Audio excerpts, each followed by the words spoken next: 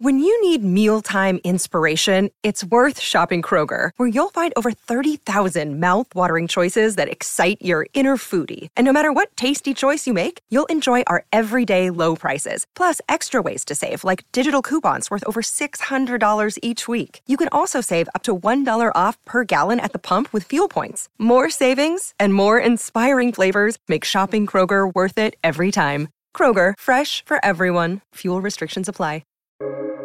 Welcome to the New Books Network. Hi, I'm Megan Wildhood, a host on New Books and Poetry, a part of the New Books Network. I'm here with Karen Rigby, and I'm very excited to talk about her collection that is coming out in 2024. So, born in the Republic of Panama in 1979, Karen Rigby now lives and writes in Arizona. Her latest poetry book, Fabulosa, is forthcoming from JackLeg Press in 2024.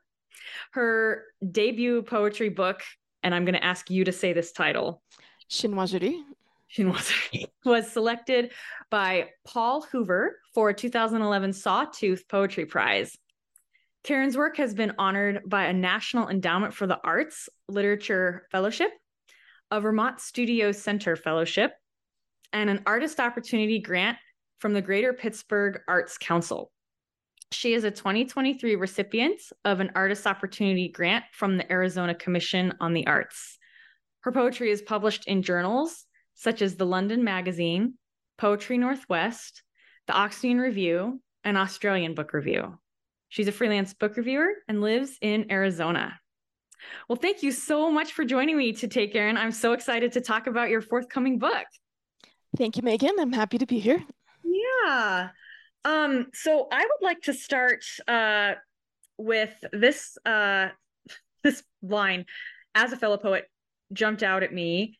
It's from the poem called "Why My Poems Arrive Wearing Black Gloves," and it goes, "A poem is a diamond heist," and I would love to hear where that came from, how that reflects your writing, kind of what you hope for in your poems, how they come to you, anything you want to share about that line. I love it so much.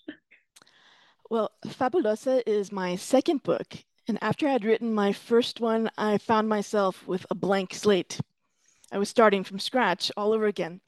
So for me, a lot of writing is reading, and a lot of us have probably heard that. So I was reading a lot of Diane Seuss. She has this great collection called Four-Legged Girl. And I was also reading Amelia Phillips.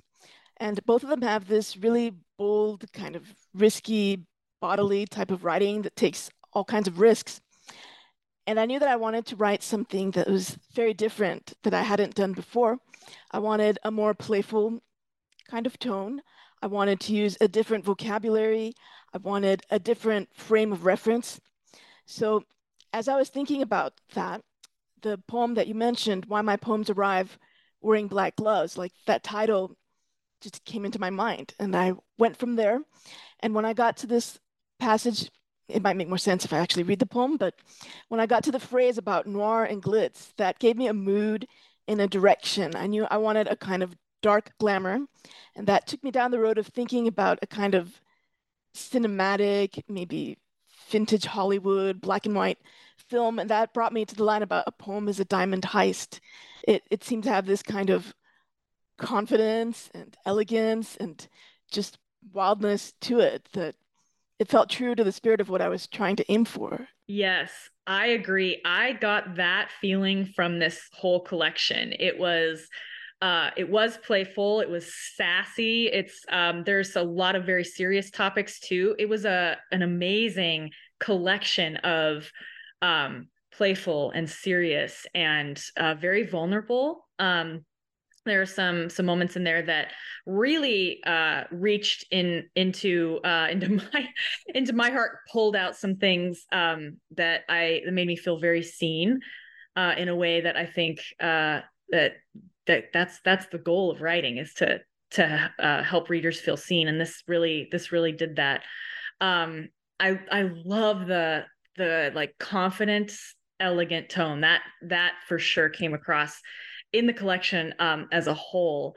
one of the things I found really interesting is that this is a really self-aware collection. It's one that sort of refers to itself, and then kind of talks about itself. Sort of, it gives like a roadmap, like a sort of slant roadmap, and it also addresses the reader in a really awesome, like totally self-confident way, which invites, at least in my experience, invites the reader in. And it really does, as you say in the poem, Tangelo, plant you, reader, in the thick of it. That's one of the lines in there.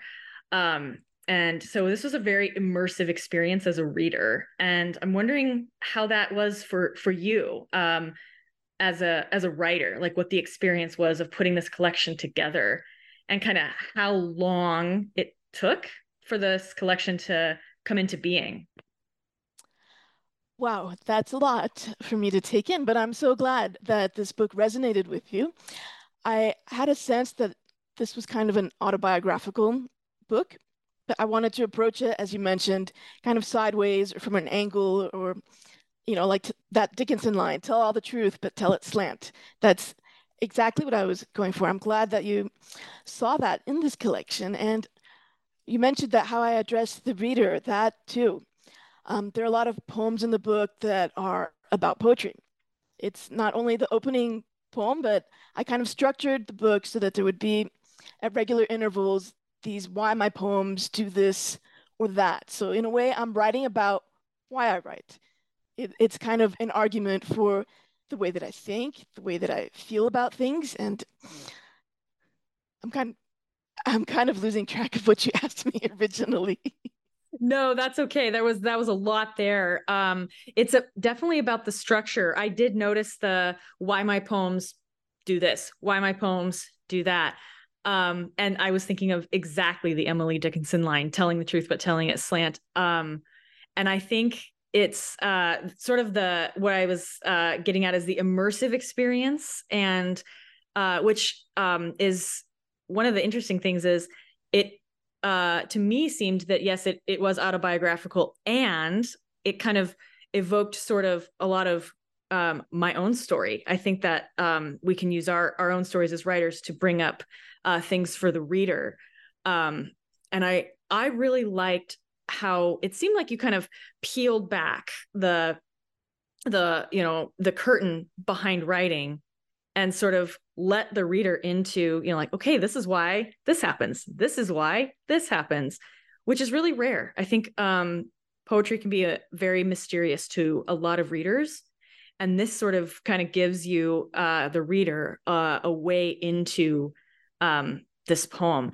And so it sounds like that was kind of a conscious decision, to kind of have those periodic like mile markers, if you will, to let readers in, or did it kind of come out as you were putting this collection together?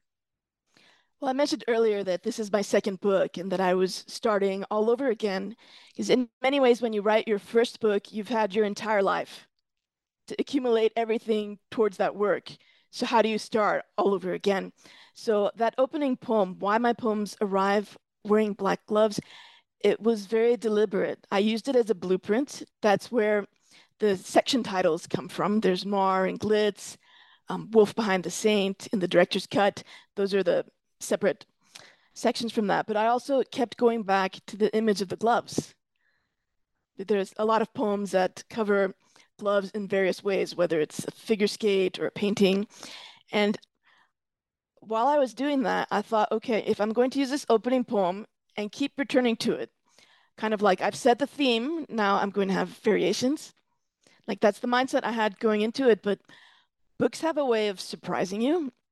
I mean, you start out with this intention and you think you know what the plan is going to be, and then it entirely changes for you. And that happened to me when I wrote the poem about Endeavour, which is this British TV mystery series. I watched it around 2019, and it struck me. It was so atmospheric. It's historical. The story is so rich. So then I can't even explain it. I just decided I'm going to write a poem about this. So I started going through the poem, and as you go through it, it's almost listing the various episodes of the various crimes and the details until I got to this line about the girl that I can't bring back.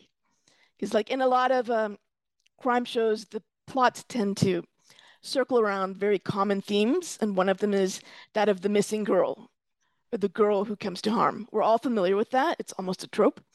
But in this case, when I wrote that line, the girl I can't bring back, I realized I'm writing about myself here. It's me.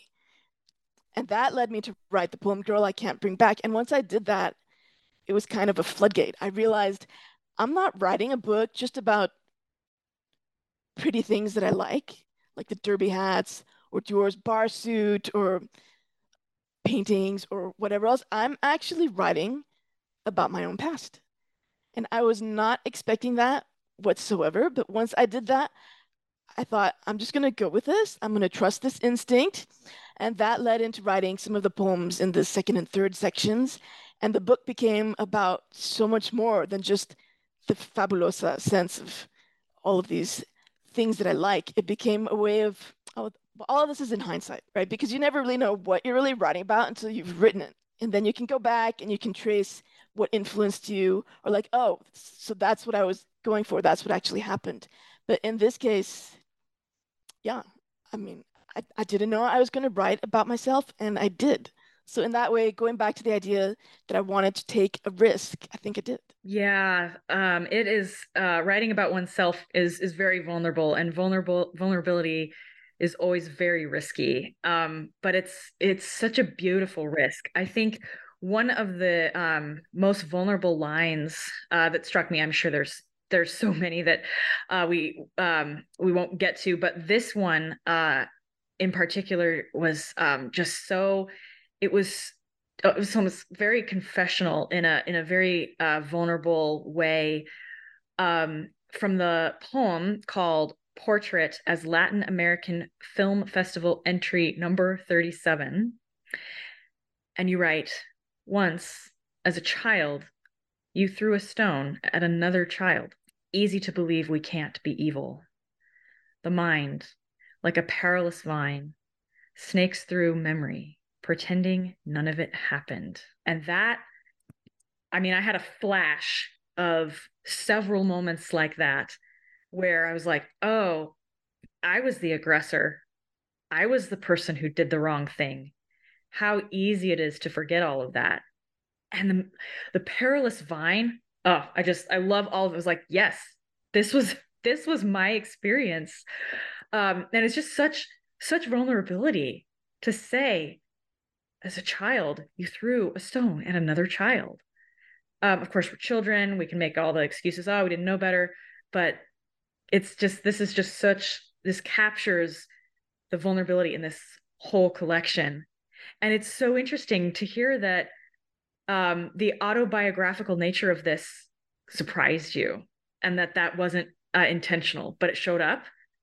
I love things like that in writing, where it's like not consciously put in there, but then the collection kind of tells you what it's about. You have one intention, and then it kind of goes sideways into this other beautiful way that I felt very seen by that line. It also is an interesting thought about memory. It snakes through memory, pretending none of it happened. There are a lot of instances about memory and how memory's formed too in this collection. Like there's another line from the poem Watching Freddie Lyon in the Hour, and it says, what do we owe memory? So I've said a lot. I would love to hear your thoughts on memory and how that played a role in this collection, and kind of how it plays a role in writing, yours and kind of in general. So a lot of it has to do with hindsight. Like now I'm 44 and I'm able to write about topics that I wouldn't have been able to write 10 or 20 years ago, or at the moment when they actually happened. I think writing needs that kind of lengthy reflection before you even know what it is that you want to say about whatever it is that had happened. So in that sense, memory is this very powerful kind of force. I mean, it can subside, you can bury it, it can resurface when you least expect it. So how do you address it? What do you do with this kind of material? And I think for me as a writer, something that's really shaped my way of thinking is a book by Madeleine L'Engle. Like most people know her for A Wrinkle in Time, but she's also written this book called Walking on Water, which is a series of reflections on how faith intersects with art and writing. And she's got this great quote that I'll give you if you just hand me a second here to find it. Absolutely. I love this book so much. So she has a line that says, "When the artist is truly the servant of the work is better than the artist." And that's always stayed with me, that the work or the poetry, if you will, it's not here to serve me. It has to be the other way around. And that comes with a kind of humility and responsibility, whether that's responsibility to the truth or a willingness to say the unsayable or to do what that piece of art that you're working on needs for that moment. Even if I'm resisting it and my natural inclination might be like, no, I don't want to go there. I don't want to do that. If I'm going to be a servant to that work, then I have to be obedient to the impulse. I have to write what's come to me in that moment and be honest about it. So, in that sense, you could say that faith plays a large background role in the way that I think about writing, even if the subjects of the poems that I'm writing about never explicitly go there. They don't mention it. The topic might be entirely unrelated. There's this underpinning underneath all of that, that you are a servant to the work. So that maybe that answers your question in a roundabout way. That's beautiful. I love that. Thank you so much for bringing that quote in. That quote when I read Walking on Water also I remember it just totally reframed what writing actually was for me. It's not about showing off. It's not about showcasing how smart you are. It's not about you at all. It's about the work. And I really, even as this collection is autobiographical, there's also a stepping away and getting out of the way of the work that happens. And so this is I was picking up on that, and then now I'm putting together why I was sensing that. So it's hard to do, but it's really if you are, as the creator, as the writer, the servant of the work, then the work is the one that is leading. And I love that the work is better than the artist, and that's what makes good art, I think. Good writing, good poetry. This might be a good segue into speaking of saying things that we may not want to say. There's a poem in here. You mentioned one of them that I would love to have you read at the end, called "Girl I Can't Bring Back." But there is this other poem called "Things I Never Told You." And as I was reading it, and I found myself quoting every line, like, oh, I'm going to pull out this line and talk about this. And then I want to pull out this line and talk about this. And I want to pull out this line and talk about this. And by the time I got to the end of the poem, I had quoted the whole poem. So I wondered if you would read Things I Never Told You. I'd be happy to. Thank you. Things I Never Told You. I cut my childhood face from the album the year I wanted to erase myself. My upper thighs tattooed where you can't see. In another life, I stole prescription drugs to die, but seized alone all night. I keep the darkest part of me out of these poems, like straining blood from broth, because I never stopped wanting you to love me. I never told you about the bridge John Barrowman died from, or the railings I raked my glove across each night I ran home when I taught. My heart is a bee swarm shaped like a splitting maul. I wish I were a better saint, but I need you to show me what a mouth's good for. I play New Order's Academic on repeat when I want to forget. I'm scared of drowning in freeways, but also of sleeping with the door ajar. In a version where Snow White became a velvet automaton, those lungs pressed in the hunter's box were never a boar's, but hers. I never told you I stayed alive because what's left after years in a desert, if not the hope of deluge? I've only got one oar, but it's good enough to bring me to you. Tell me everything's fine. Say it even when I close my eyes. Thank you so much for that poem. And thank you for saying what doesn't want to be said, what's hard to say, and what we often never say. I think this is a difficult subject to write about. And I'm very glad that it's in this collection. It adds a layer to all of the other poems, at least for me. I read the collection twice, and it was a completely different experience the second time after I'd read this poem. And so I think this is a very strong poem that, for me, it was a hinge point. There's always one or two poems where there's a hinge point, I think, and I think this was that poem. What was the experience writing this poem like? I would have to put this poem in the category of the poems I never thought that I would write. I've circled around the subject in various ways many decades ago, and none of those poems ever seemed to hit the right note. So it wasn't until I had a very specific you in mind, things I never told you, which I'll just keep that to myself. But that enabled me to just explore this material, which, as you've said, is difficult to write about. And even though it comes late in the book, you're absolutely right. It is one of the keys to the whole collection as a whole.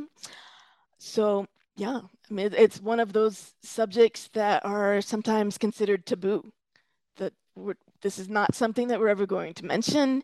Maybe an event happens in a family or, in one's personal life, and you never go back again as if it never happened. But that kind of erasure doesn't sit well with me. It doesn't feel like that resolves much. If you don't ever go back and deal with the material, it's always there. It's the kind of haunting, for lack of a term, I don't have a term for it. It's never going to get resolved if you don't say something. So in this case, although I don't like to consider poetry as cathartic because there's all kinds of issues that might surround that, it is freeing in a way that I've gone a little further in my poems than I ever have before. And it's out there now, it's going to be read. But sometimes people ask, what's the use of poetry? What can it do? What's it good for? And I would say that it's not going to save anybody. It doesn't have that kind of power. But it can stir someone, it can inspire them, it can let them know that they're not alone. And if you find a way to make some kind of beauty out of whatever the wreckage is, then in that sense, poetry is very powerful for that one person. And that's probably why a lot of us write. We're thinking of that one unknown person and what can I do to move them? And what will they do after that? That's a big unknowable. We never know the ripple effects. We may not know how we've touched someone or not, but we make that effort in the hope that it does. Yeah, totally. That's it's always about reaching that one person. I did sense there was a very the things I never told you, the you in that was a very specific person. And I also, because it wasn't stated who it was, and I'm not going to ask you who it is, I had my own you in there.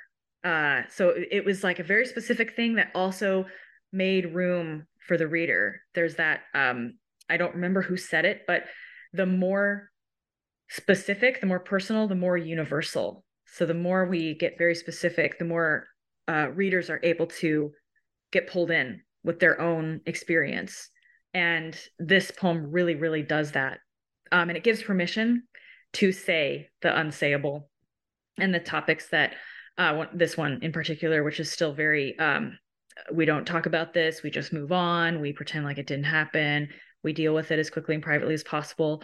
all of those messages that get transmitted in this culture to all of us somehow, even though nobody says them directly, because nobody talks about it directly. So I love how even in a collection that is, as we talked about at the beginning, very slant, this one was pretty direct.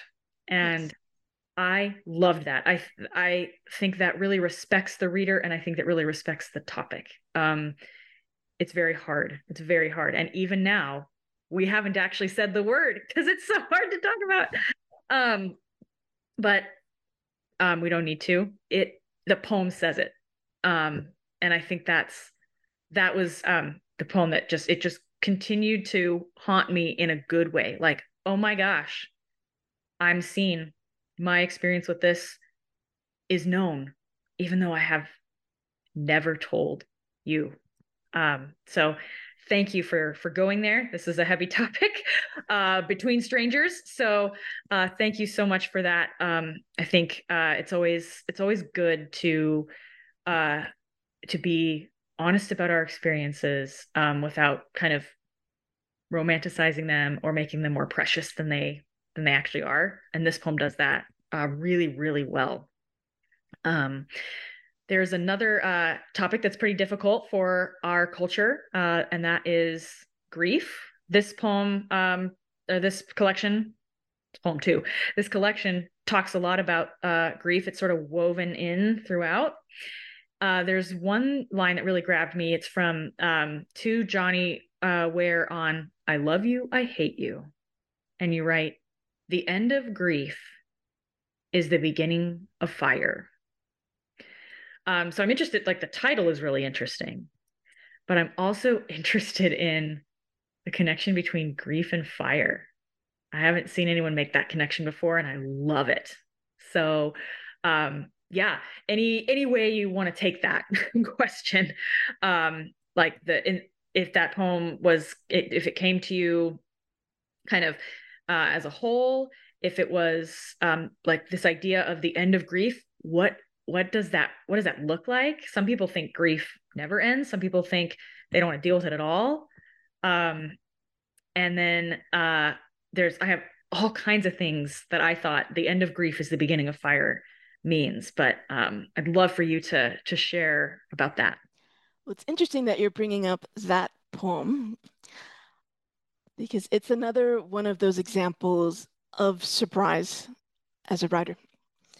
The poem begins describing this Olympic performance by Johnny Weir and the details of the costuming. He's got these sheer black gloves, which ties into the opening poem.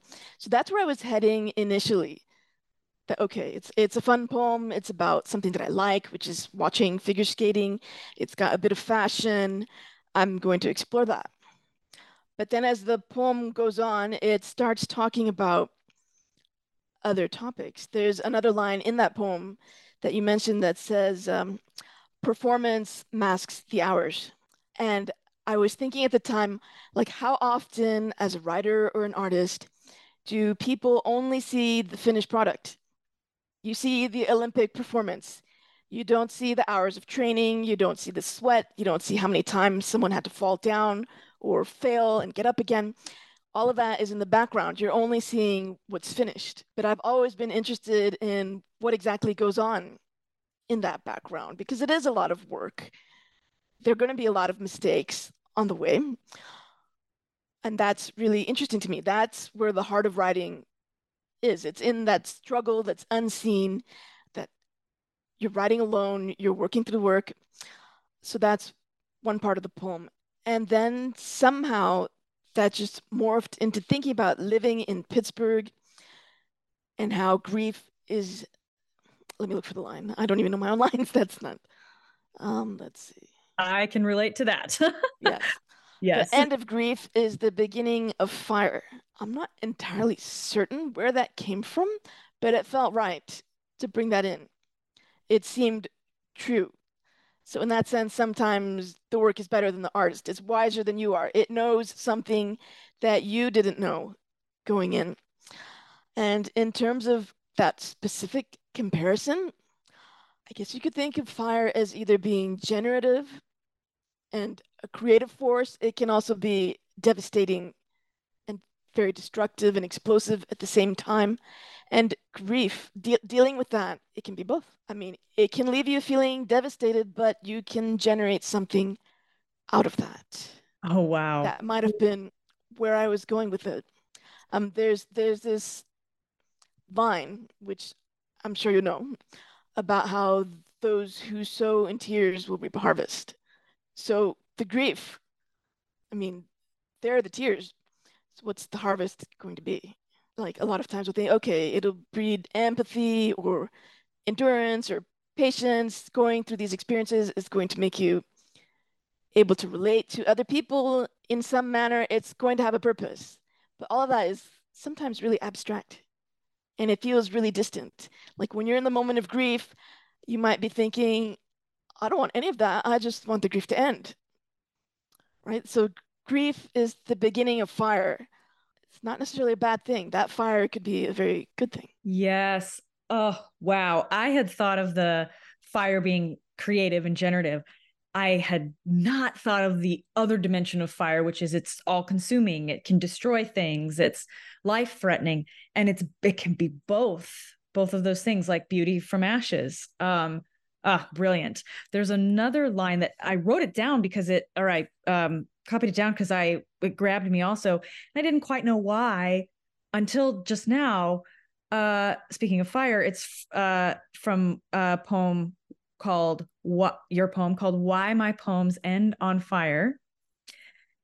And the line goes, I don't know why splendor and loss mean the same. And I just now connected those two lines. The end of grief is the beginning of fire. And I don't know why splendor and loss mean the same. But it seems that those are two just incredibly insightful ways of saying similar things, that it's destruction and creation. There's a very thin line between them. They're two sides of the same coin. One can come out of the other. I also just love the title, Why My Poems End on Fire. I just love it because it's really true. It's so true. And it's very different than saying they end in fire, saying they end on fire. There was just so much of that really captures the energy of this collection. There's this intensity in every poem that adds up to and I mean, some people use intensity as a pejorative. I love intensity. And I think there's just that current that runs through the whole collection of intensity. And I'm wondering, was that kind of your experience when you were writing it? There's this just level of charge, almost electricity, going through this whole current or this whole collection. And each individual poem has its own specific type of energy. That's a really perceptive reading because I hadn't even picked up on that splendor and loss being tied to the earlier line. But in terms of the experience of writing these poems, I tend to write across a very long period of time. So my first book was in 2012, and this one's coming out in 2024. That's almost a dozen years in between. That's a really long gestation, a really long time to be thinking about these. So I was writing the poems mostly individually until I started to sense a theme that would pull them together. So I wouldn't exactly say that there's this intentional intensity running across it because it happened over such a very long period of time. But just coming back to that idea that every poem has that kind of volatility, if you will, I think for me, that's just become a kind of signature. I've been told on several occasions that my work is dark. Well, I don't intend for it to be dark. I've been told that it's a little strange, a little bit haunting. I can't explain that exactly. That's just the way I write. So if there's an intensity that's coming across, it has to do with experience. It has to do with how I perceive things. Yeah, I mean, I'm glad that you picked up on that. Yeah, it sounds like, as you said, a signature. It's the way that it's the way poetry comes for you. And I feel like you're one of those writers where if I were reading a poem and I didn't know who it was by, like it didn't say anywhere, I didn't have it, like I would be able to recognize that intensity. It's like, yes, I've read this before. I've read this voice before. I would say there's a jubilation in it. Okay, there's dark parts or whatever. And it's always the things people pick up on. It's like, wow, that's not intentional. How interesting. But there's just this energy, there's this passion, this intensity. And I feel that it comes through in any topic. There's a line here that is from the poem to Carolina Costner on Bolero. And you write, because I've walked through gray cities, gray futures, I love the sudden break as evidence of nothing exactly, but the surface of things tattooed with light. Before a cloud leads the hill, I still believe in beauty. There's a lot about beauty in this collection. Because there's several poems to or about figure skaters, and figure skating is just a gorgeous sport. To me, it's impossible. Like, how are humans doing this? I just watch it and I don't understand. How are you defying gravity? How are you not falling on your face on the ice? And you mentioned that, though. You mentioned how many falls did it take to get that triple axel? How many falls did it take to get that whole routine down so that you, the audience, can see the perfection? So in that vein, what was the process of revision like in this collection? I'm someone who values precision in poetry a lot, to the extent where I want every single word to count. So in that sense, that might explain where the appeal of figure skating comes in. You're on this extremely thin blade on dangerous ice. You have to be so precise about it. And I love that. I mean, I really respect that level of awareness of your own body, of movement in time, of space. And I found that kind of inspiring. And around in 2019 or so, I don't remember if that's like the beginning of the pandemic. Now it's all a blur in the past, but I was watching a ton of figure skating on YouTube. I was following the whole season pretty much. And somewhere in the back of my mind, I was thinking, there's a poem in this somewhere. I can use this. And a lot of the times I write about art in different forms, like paintings. Maybe that's more familiar, more traditional. But I thought, how can I translate this? It's movement. It's a physical movement. How can I put that into words? And that became a kind of challenge to me. So I'm glad that you pointed this poem out, because even though the beginning describes a little bit of what the figure skating performance was, that's not where it ends, and that's not where it goes. It becomes very associative with different images. So that's that poem in particular. Now, to go back to your question of revision, for me, because writing is such a lengthy process, a lot of the revising, you could say, happens beforehand. I mean, I've thought about the line for so long that when I put the line down, that might be it in some cases. But in other cases, the revision is lengthier. It might go through multiple drafts, but it tends to be very instinctive. I'm not thinking on the level of sound or craft or line break or any of these little details that I might have thought about maybe 20 years ago in the beginning. But after a while, you kind of absorb the how to make a poem. And you gain a certain trust in yourself about, okay, that was the right move, or no, that does not work at all. And you get to a certain point where you just know that this is working out or this is not. So revision for me has that kind of ingrained impulse. I kind of know what I'm doing, even as I don't know what I'm doing at all, if that makes sense. So I think for me, the key to revision is reading out loud. I actually read the entire collection to myself out loud repeatedly, because it's that sound, that sense for sound. You know when a line lands on the mark and when it doesn't sound right at all. And that's mainly how I revise. It's by whether or not I can read this work with a certain fluidity, whether it's hitting the right note. So yeah, I hope that answers that. That is amazing. A lot of revision happens beforehand. That is, that's brilliant. I have never thought about it that way, but it really, I mean, I've done that too, right? You think and you think and you think and you're not writing, but you're like, what word goes here? What word goes here? And then by the time you've written it, you've already done your revision. I love that. And then reading it out loud, yeah, you know if it sounds right. It doesn't matter if it's like, well, logically this word should go here, this word should go here. It's how does it sound when it's read aloud, which is really interesting because most people don't read poetry out loud to themselves.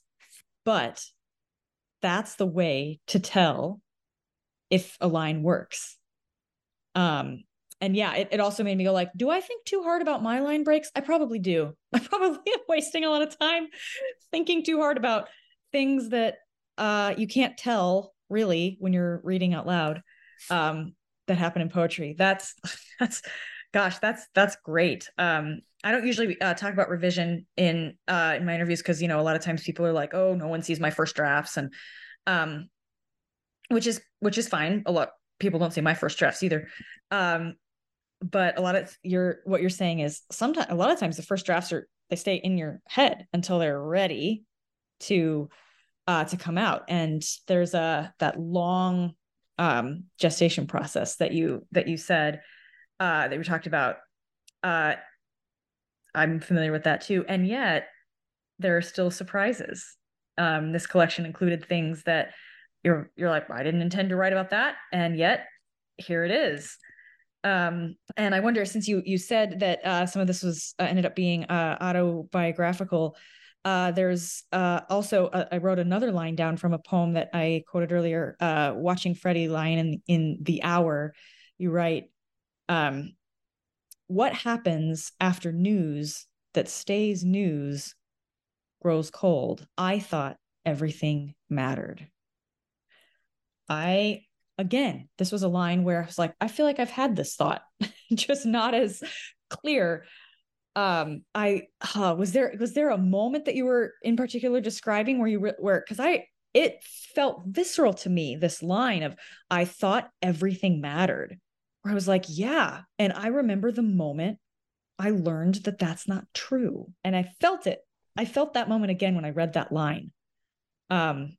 News that stays news grows cold. Oh man, I have so many thoughts about this, but I would love to hear kind of your reflections on that line and kind of what the the felt experience was in writing that.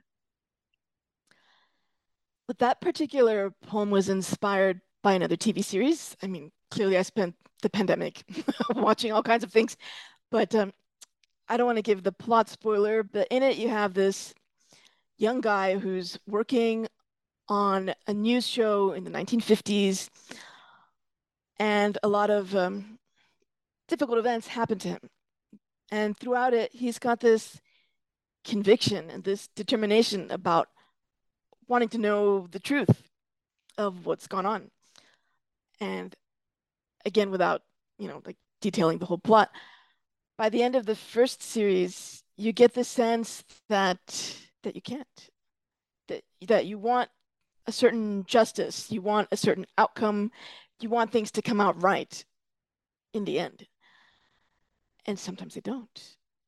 Sometimes the story just goes away and no one is willing to listen to that particular truth. But you're right, there is a certain personal aspect to that as well. And in terms of the news that stays news grows cold, that's a little bit of a twist. William Carlos Williams has this line about news. So I was going there in a different kind of direction. And I thought everything mattered, nobody heard. I'll read you what comes after that. I too mistook the work's salvo for salve.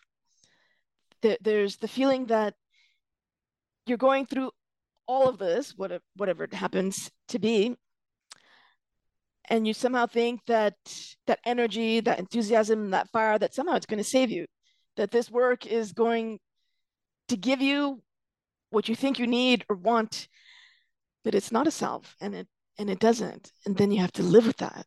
So I'm glad that you brought that up. Yes, oh man, I love that all of the lines that I picked out, and I could have probably just quoted the whole thing, which is why I will be including in the show notes where you all can find this collection when it comes out, which is not until June of next year, but and next year being 2024, if you are listening to this in the next month, that it was a very visceral collection. The lines that I picked out were because I felt them. The recognition of them was very physical for me, which is it's an unusual experience for poetry. So I mean, I love poetry, but it's usually very cerebral, and this was cerebral. And the moments of recognition, I was like, I can point out where in my body that line lives. It was so brilliant. So to kind of round the last corner here, I mean, I could talk, as I've said in most of my interviews, I could talk all day, but I would love to hear what if there's something that you're hoping that your ideal reader, the you, as it were, I don't like saying the word audience because you've mentioned this too. When I write, I'm imagining one person and aiming the poem at the one person, and it could be different people for different poems, but like there's not the stadium of people out there. But if there's one thing or two things that you're like, if my collection does X for this reader, I will have satisfied the goal of the work. What would that be? I know that's a very confusing way of wording that question. What are your hopes for this collection and its impact on the reader? That seems like a very large kind of hope to have, but I think it would be a sense that there's someone else out there, meaning me, who's writing this, that has maybe gone where the reader wouldn't have gone for themselves. Like the fact that you mentioned that it's very visceral and that you felt it physically. I mean, I appreciate that so much. That's exactly the kind of response. I want someone to feel moved, whether because they connect to the topic or the material, or whether because it's unexpected, it's a new encounter, they see something in the language, they find those little lines that you've been pointing out that speak to them in a personal way. I think that's all any writer can really ask for, really, is that just one person out there that it made a difference to them. And so the work wasn't in vain. The work did what it set out to do. That's what I would say. Yes, I love that. I love that so much. That's it's a very large hope. It is, yes. And I think, at least for me, that this collection did go where I hadn't gone, where I don't know that I would have been willing to without a guide, so to speak. So thank you so much for this collection. Before we close with one final poem I'd love for you to read, I'd like to ask, is there anything that I have not asked you that you wish I would have? Yes, I've been waiting for someone to ask me about the gloves. What's going on with these repetitive gloves? Yes. Throughout the collection. I'm like actually waiting for someone very academic or a reviewer to come and tell me so that I'll know what this symbol represents. I mean, I'm sure someone could come up with an idea about layers of hiddenness or privacy and it being removed and so on. I want something deep, but the real story behind that is that I had these various references in mind. There's Rita Hayworth in her movie Gilda, and she does this song and dance where it all comes down to removing the one glove. So I put that in the opening poem. And there's this other little line in the opening poem about watching a man take his gloves off with his teeth. And that's such an obscure little reference that I put in there that I've been waiting for someone to ask me, what is that about? And I'll go ahead and tell you. Yes. It actually comes from figure skating. One of my favorite figure skaters is Yuzuru Hanyu, who won the Olympic gold 2 times. He's a legend. He has a lot of integrity off the ice, and he has this enormous fandom to the point where even if it's just time for rehearsal or a warm-up practice, they've all lined up outside for hours ahead of time to watch. And you can see this on the YouTube videos of the competitions or whatever. But every now and then he has a black glove that he removes with his teeth, and it's just so sassy and so playful, and it's at the same time so mundane. Like, why would anyone think to remark on that or comment on that? But people know him for that, and I had to put that kind of little Easter egg in the poem just for myself. So I've been waiting for someone to ask me what's going on with these gloves. Oh man, it was so obvious. I was like, oh, well, probably it would be boring to ask about the gloves. She probably gets asked about that all the time. That's not because I was like, yes, the gloves show up. That one with the taking off, I could see that taking the glove off with the teeth. I could see that so clearly. And I was like, yeah, I kind of do that when I'm in a hurry and I only have one hand. I like grab and I've almost bit my finger sometimes. Um, so it's so mundane. It's like, oh yeah, I'm sure plenty of people take their gloves off with their teeth, but that is I love that Easter egg. I love it. And it's so funny that I thought, oh, it's so obvious that I'm sure everybody asks about it. So I didn't.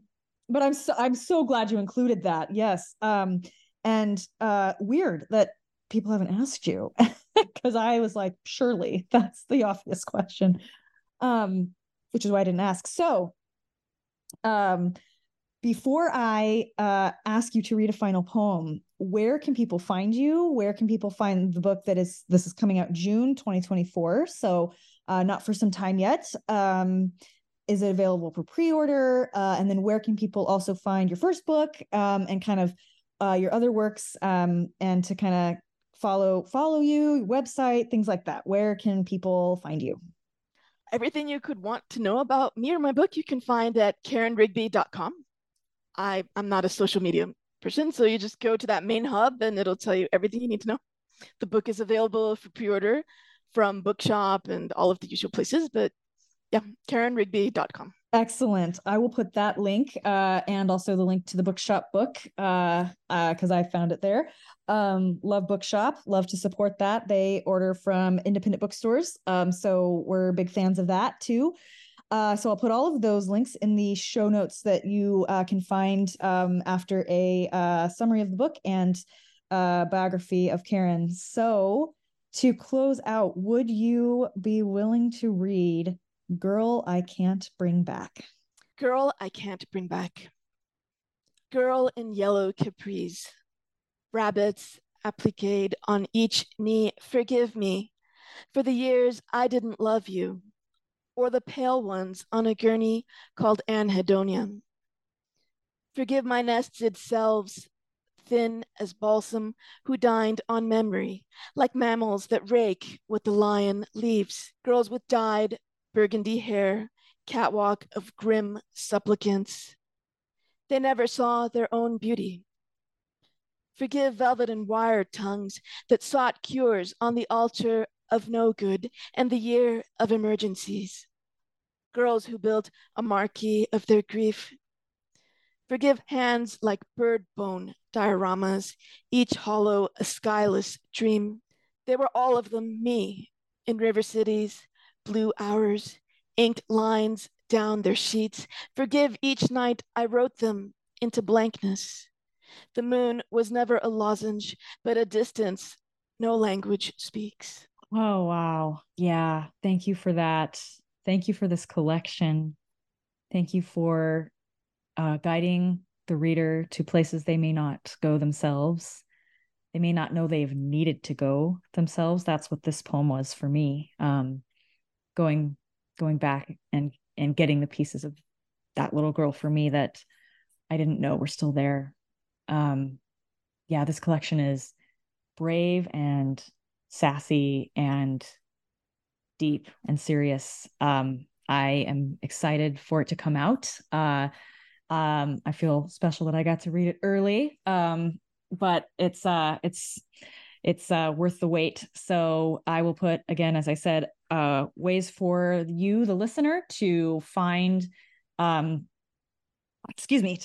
find the book, the collection. And I'll link to the website, KarenRigby.com, in the show notes. You can pre-order Fabulosa, that is forthcoming from JackLeg Press in 2024. Karen, thank you so much for joining me today. Thank you, Megan. All right, listeners, that's all for this episode. Stay tuned next time, and we will see you soon.